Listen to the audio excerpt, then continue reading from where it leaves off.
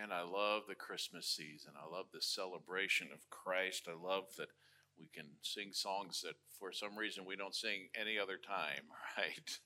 But it's a great time of year. Listen, I do want to make one connection back to Thanksgiving, though. I have some pictures here that I want you to see.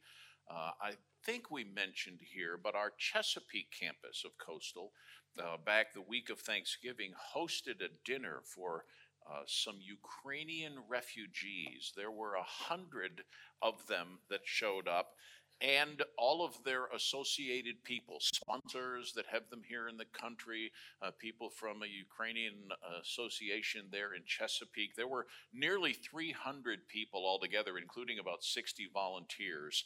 And they are up there, great. It's an amazing opportunity. Our pastor, lead pastor at that campus, Andrew Segree, had an opportunity to preach the gospel. Rachel, who you all know, Lord willing, she'll be back here in a few weeks. She's still working on her task that has been asked of her. And but he preached the gospel. She said she counted 12 hands went up when he said, "Are any of you interested in knowing more about a relationship with Jesus Christ?" And so that's an incredible opportunity. So continue to pray. We are one part of a church that God is using in a variety of places. And so I'm super thankful for that. Continue to pray for them. And then one other thing I want to remind you of, I brought it up here so I wouldn't forget. Now I don't know what I do with it. But anyway, the little card that you can hand out for Advent, right? To invite people to Christmas Eve in particular. So you know, I have set a goal in my own heart and mind and in prayer that God will give us 150 people in here that evening, 150 people here on our campus. And so we got a little bit of inviting to do, though we've been getting close to 100 normally, so maybe that won't be as hard as we think. But get them to come, 3 o'clock Christmas Eve here at our campus. We're going to have a great time and invite your friends. That's sometimes an opportunity that they'll come to that perhaps they otherwise would not. So take advantage of that, all right? So I mentioned earlier during the announcement time that I suspect there are some of you who could use just a little bit of peace right now, right? This is, when we say 'tis the season to be jolly, it's probably more 'tis the season to be stressed for a lot of people. There's a lot going on. There are a lot of activities. There's a lot of shopping. There's a lot of prepping and planning for this party or that party to go to. And all of those things add up sometimes rather than to peace, they add up to a bit of a frazzled sense, right? But the end of that reading that was read this morning said, "He shall be their peace." It's interesting to me that among all of the things that Jesus came to do, one of them was to be our peace. I love that. Now, for us, in our American understanding of language, we probably think of peace for the most part as the calming of our circumstances, right? We think of it as there's nothing upheaving things, right? We're not having trouble. We're not having a big hassle about something. Nothing has taken place today to get us out of sorts, so we're at peace. I want you to know that in the scriptures, the word for peace is much more comprehensive than that. It's the word that you would probably recognize, have probably heard, the word shalom, often used as a greeting by those who speak the language of the Jews. It is an opportunity to convey something that is way more comprehensive than, I hope you have a nice day, right? I hope your day is peaceful. It has to do with calming of circumstances, but it's wholeness, it's completeness. In fact, the word is first used in the Old Testament in Judges chapter 6, when an angel shows up to Gideon and says, "I want you to go and I want you to fight against the Midianites, and I want you to get my people free from the Midianites that have enslaved them again, have overrun them." And once Gideon realizes, other than the fact that this is a horrendous responsibility and he's not sure he can hack it, he realizes that he's talking to the Lord. And he says, oh, I have seen the Lord face to face. I'm going to die. And the angel of the Lord looks at him and says, Shalom, peace to you. You will not die. That was way more than, don't worry, you're going to have a good day, right? That was, you're not going to die today. It's all good. You are whole. You are complete. You are in safety. There's harmony. All of those things don't necessarily always come to our mind, right?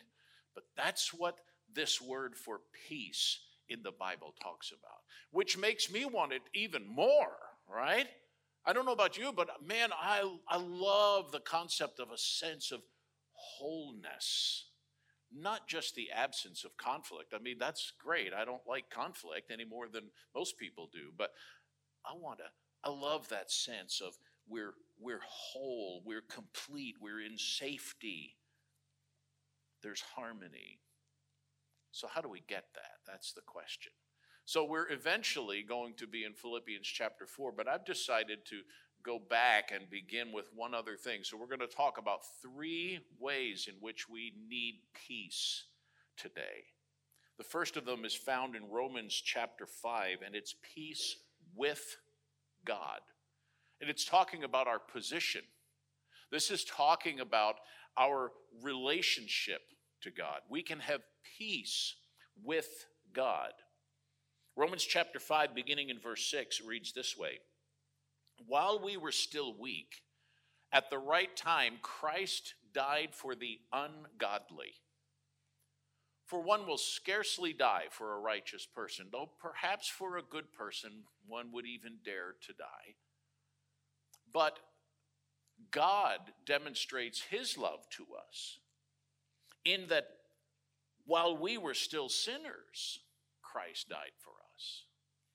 Since therefore we've been justified by his blood, much more we shall be saved by him from the wrath of God. We were enemies of God. And the unfortunate news for you, if you've never trusted in Jesus as your only hope of salvation, is you could write in those words, I am an enemy of God. And you may think to yourself, well, no, I'm not. I have no bitterness. I have no... If I am not on the side of God, if I'm not rightly related to God, I am by default his enemy. And if I have trusted in Jesus, and we'll talk about the gospel here in a second, but if I have repented of my sin and believed in the gospel and received Christ, if I've trusted in Jesus as my only hope of salvation, I am no longer an enemy of God. That's incredible, right? It is set out as the proof of God's love for us. As we go through this Advent season, we've talked about hope and now peace, and we'll talk about love and so on. We're going to go through the various aspects of what Advent does to help us anticipate the return of Christ. But God didn't just randomly declare peace over everybody, right? Not everyone is at peace with God. So can we back up just a whisker in Romans chapter 5? Verse 1 says, therefore, since we have been justified by faith, we have peace with God through our Lord Jesus Christ. Peace with God means I am at rest, I'm complete, I'm whole, I am in a right relationship to God. I can have peace with God. I either get to be his enemy, whether I'm actively fighting against him or not, I'm still not rightly related to him, so I'm his enemy, or I can be at peace with God. We're working backwards in Paul's argument. I'm at peace with him because I have been justified. I've been declared to be righteous. Righteousness is not mine by default. Righteousness is not earned by me doing more good than bad. Righteousness in the sight of God has to come by a judicial declaration. He has to say, he has to look at me and say, I declare him to be righteous. How can God do that? That doesn't even seem fair. Why would God declare me to be righteous when, if you knew me well enough, you would know very well I am not? So how is it fair for God? Does he just say, okay, well, I've just decided he's righteous? No. That's why when we talk about the gospel in a more expanded fashion, I always talk about the fact that Jesus lived the perfect life that we could never live. So that when I trust in Christ, God, in his record book, so to speak, applies the perfect righteousness of Jesus to my account and declares me on that basis to be righteous. Is that incredible to you? I'm not actually righteous yet, but when God looks at me and looks at my record, he sees the righteousness of Jesus on my account and says, that one is righteous. That's justification. Well, how does that happen? Let's back up just a little more to Romans chapter 4 and verse 22. It's speaking about Abraham. It's a discussion about Abraham and how he came to be rightly related to God. And it says, that is why his faith was counted to him as righteousness. But the words it was counted to him were not written for his sake alone, but for ours also. It will be counted to us who believe in him who raised from the dead Jesus our Lord, who was delivered up for our trespasses and raised for our justification. If I want peace with God, I have to exercise faith in Jesus. I have to respond with faith. Faith is resting myself in something, right? It's not just mentally believing something is true. It's resting my complete confidence and hope in something. In a very minimal way, when you came in today and sat down in this pew or in your spot, you exercised faith. You took your weight off of your legs and rested on that pew, trusting that it would hold you up. Thus far, we're good, right? In an obviously much more significant way, when I trust, when I have faith in Jesus, I am resting in his finished work.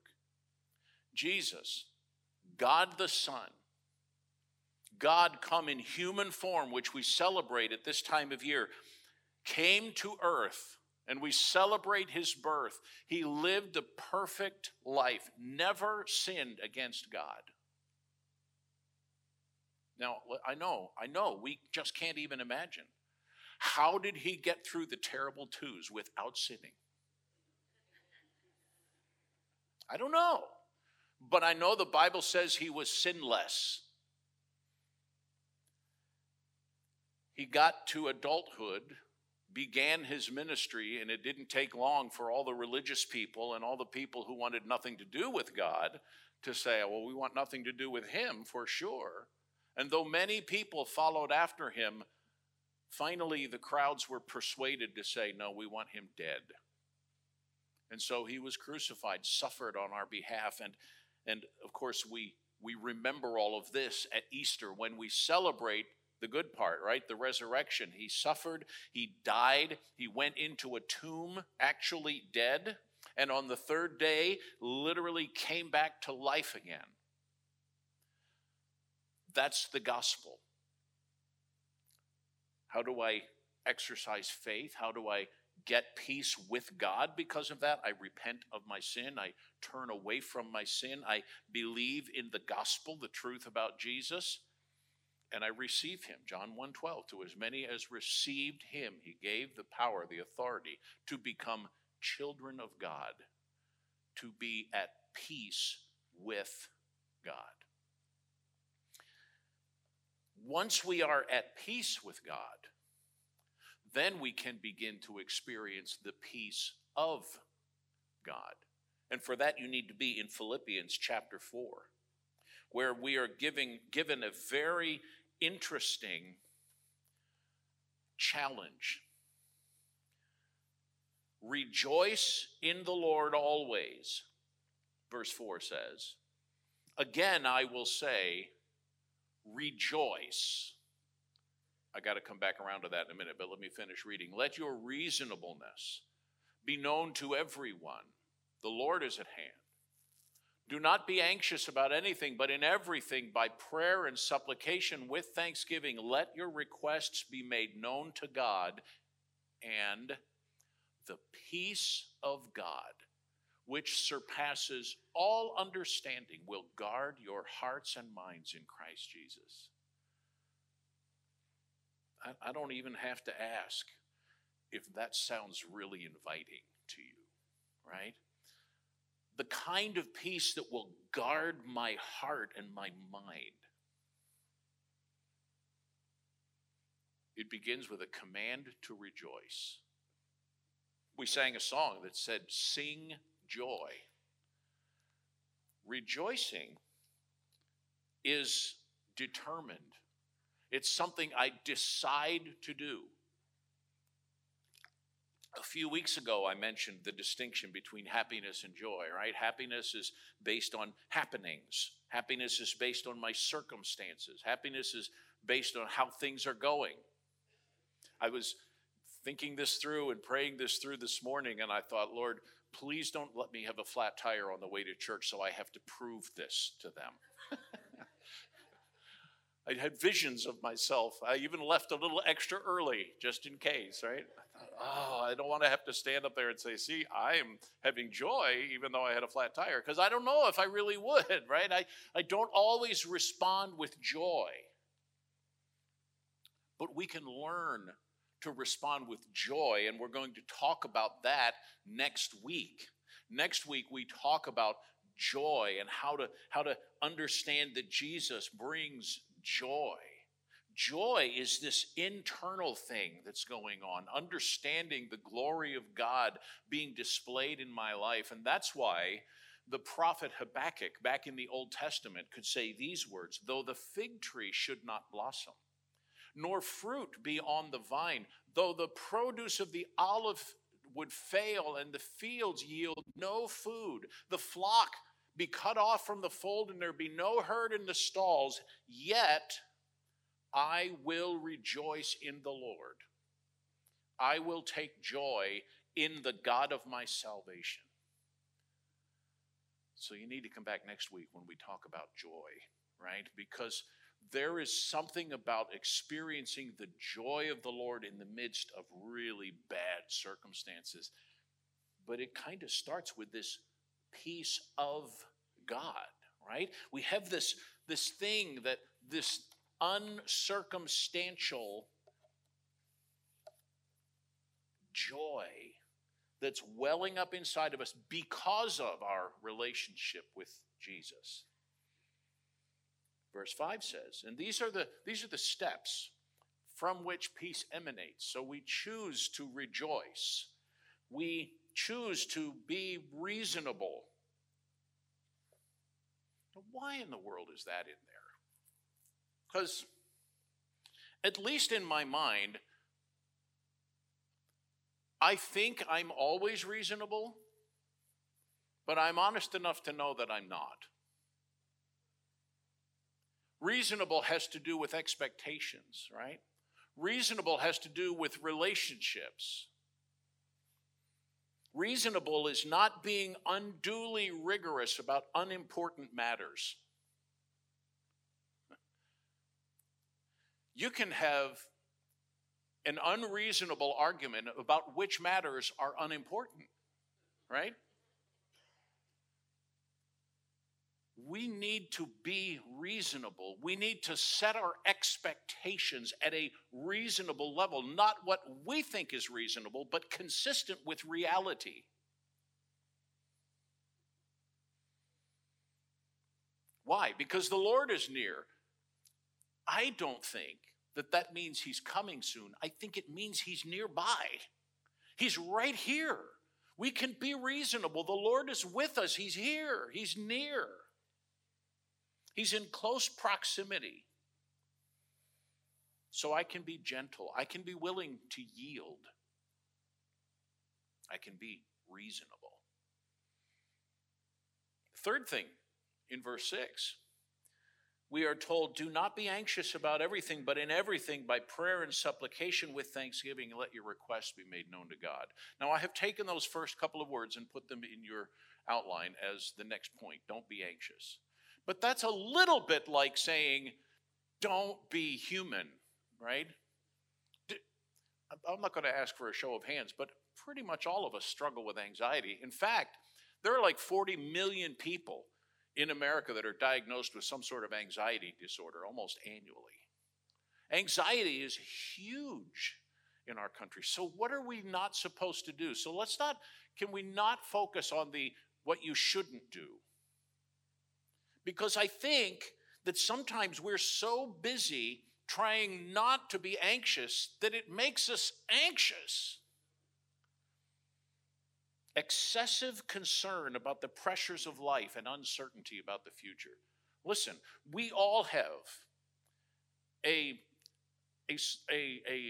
clear amount of uncertainty about the future. It's part of being human, right? We don't know what the future holds. We all have a certain amount of pressure in life. It's life. Anxiety, giving in to anxiety is allowing an excessive concern about that. I know. So, preacher, what's excessive means? Well, if it's bothering you, it's probably excessive, right? If it's causing you distress, you probably have excessive concern. We should be concerned about things. You have a friend who is sick or a family member who's struggling with something, or there's something wrong with the car, or things aren't going well at work. You can't just say, whatever, right? Whatever doesn't work in many places in life. We have to be faithful, but we cannot choose to focus on a futile, here's a description I like of anxiety, the futile, frustrating, debilitating attempt to bear the burdens of life and the future alone. The attempt to bear the burdens of life and the future alone. Which is why the actual challenge is not just don't be anxious. The challenge is stop trying to figure it all out and make your requests through prayer and supplication known to God. Talk to God about it. You're concerned? Talk to God about it. He has given us prayer. I was just talking with someone this morning. How do we get people committed to come and pray together? And part of the problem is we love to talk about prayer, but we're not always really good at praying. I heard from one of our other lead pastors the other day, we were talking about it. He read somewhere that they have now mapped the mind. Some Christian psychiatrist or something has mapped the mind, and there is an observable difference. If you spend 19 minutes a day in prayer, you can watch what happens with a person's brain. It remaps things. That's incredible to me. But 19 minutes of prayer, some of you are thinking, good grief, what would I talk about? All right? That's why it's really valuable to make a prayer list. Because how many people have you seen from last Sunday and they said, man, pray with me about this, and you said I will, and you saw them this morning and avoided them because you thought, I never prayed about that.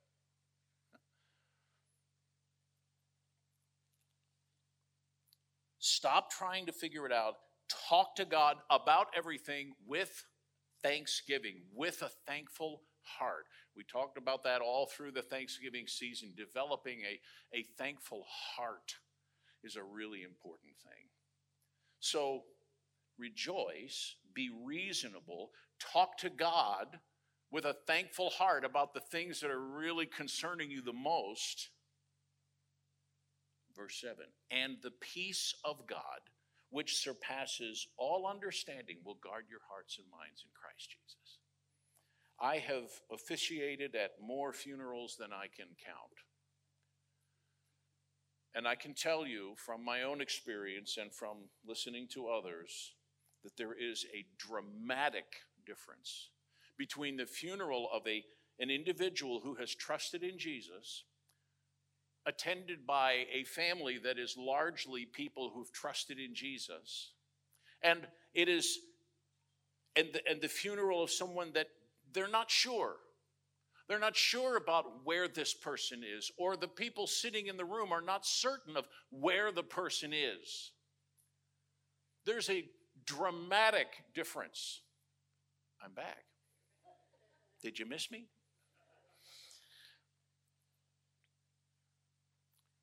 And the reason is, in one case, we are confident about the future. We know what's going on with this person, and there is this peace that is beyond our understanding. And I've had person after person say to me, I don't know how a person who doesn't know Jesus gets through something like this. Over and over again, I've heard that.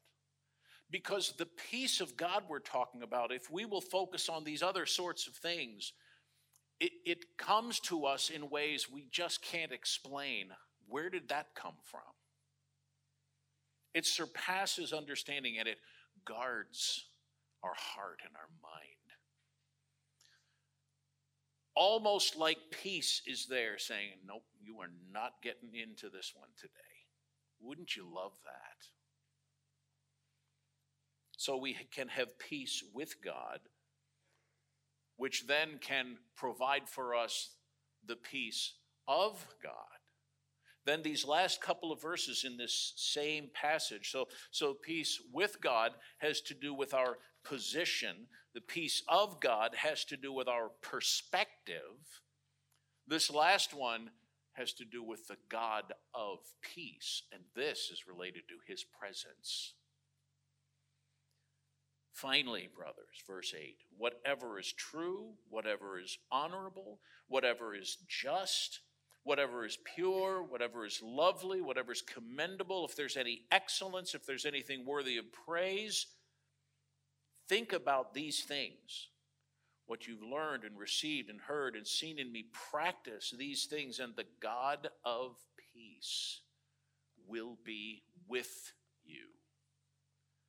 What did we say about anxiety? It's the attempt to deal with the pressures of life and uncertainty of the future alone. But the God of peace can be with me when I think purposefully. Verse 8, I can choose my focus.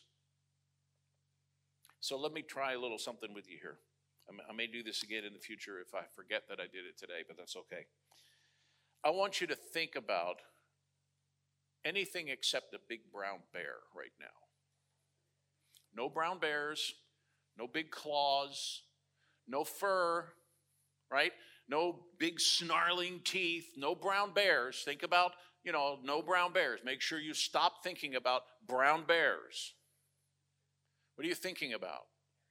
Brown bears. When I think purposefully, I learn to think about something other than what I'm trying not to think about. That's why I said that don't be anxious. I should probably have said, go to God, talk to him thankfully about the things that concern you. You can't just turn off anxiety, nor any more than you can turn off thinking about a big brown bear when somebody's saying, don't think about a brown bear. What do I do instead? I think on purpose other things. Marcus Aurelius, historical name you're familiar with perhaps, said, such as are your habitual thoughts, such also will be the character of your mind. For the soul is dyed, colored by the thoughts. Or, as Solomon more succinctly put it, as a man thinks in his heart, so is he. He gave us some specifics. Well, then what should I think about? If I get to choose, what should I think about? I should think about things that are honorable, things that are, I skipped one, didn't I already? Whatever is just, not just meaning justice in terms of how we view, justice being done, but just meaning things that are true and right. that which has a firm, solid connection to reality, things that are actual. I heard a phrase in a counseling class I took years ago. The professor said, way too many of us spend $1's worth of worry on a dime's worth of trouble.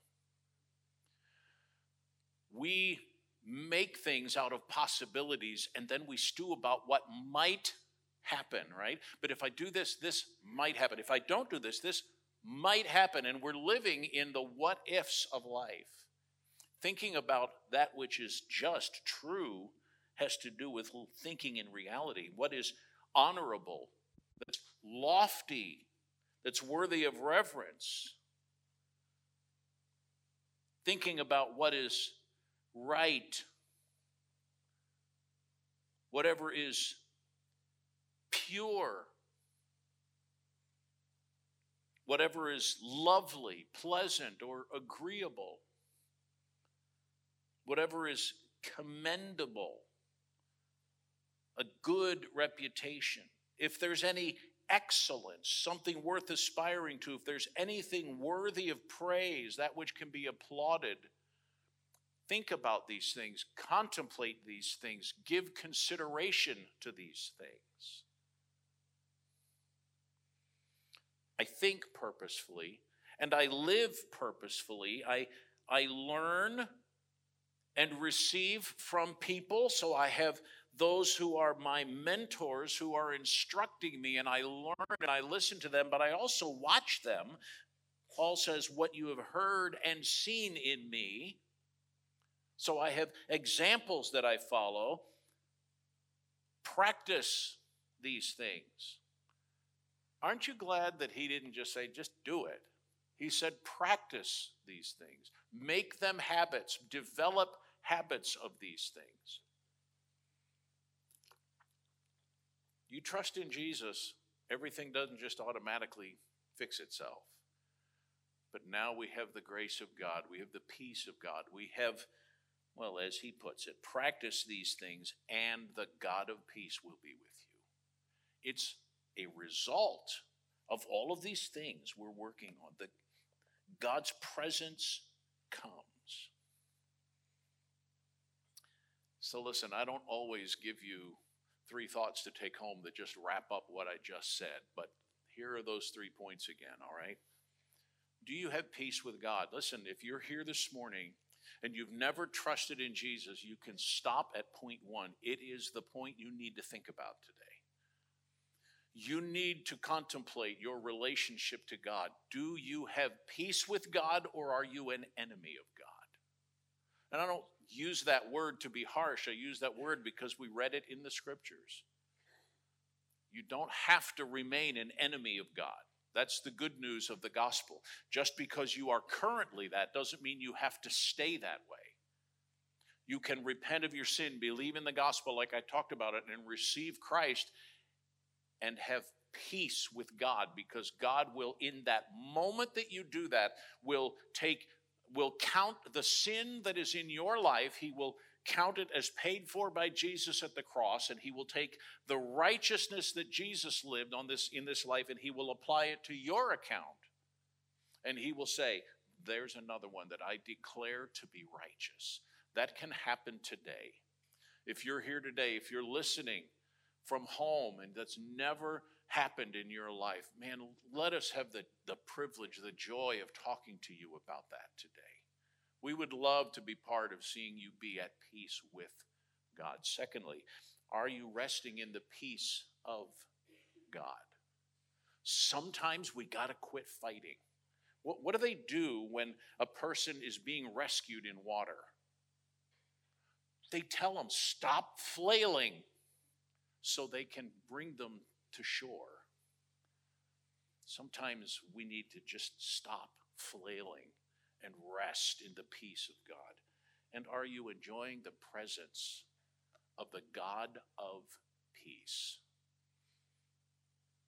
It's a package deal, right? It all fits together. We can have peace in a hectic season. We can have peace when the doctor calls with news that we wish he didn't say. We can have peace when there's difficulty in a relationship, with our job that we thought was secure is now all of a sudden not there. I can have peace because Jesus came to be our peace. What an incredible thing, right? Listen, I'm going to pray. After I do, we're going to sing together and sing our way out of here this morning. But I want you to know there are people up here that are going to be under the speakers up next to the tree over here that would love to pray with you. So if you are here this morning and you've never trusted in Jesus, or you're still not sure you fully understand what that means, man, come and talk to them. They would love to talk to you about it. Or perhaps there's just some area of your life you're like, man, I just need some peace in this particular thing. Would you pray with me today? They would love to do that, just to bring some encouragement your way. All right? Listen, thanks so much for being here. I hope that you'll be free and willing to come back this evening. We're going to look forward to it. But for right now, I'm going to pray. Father, I'm really, really thankful today that you sent Jesus as our peace.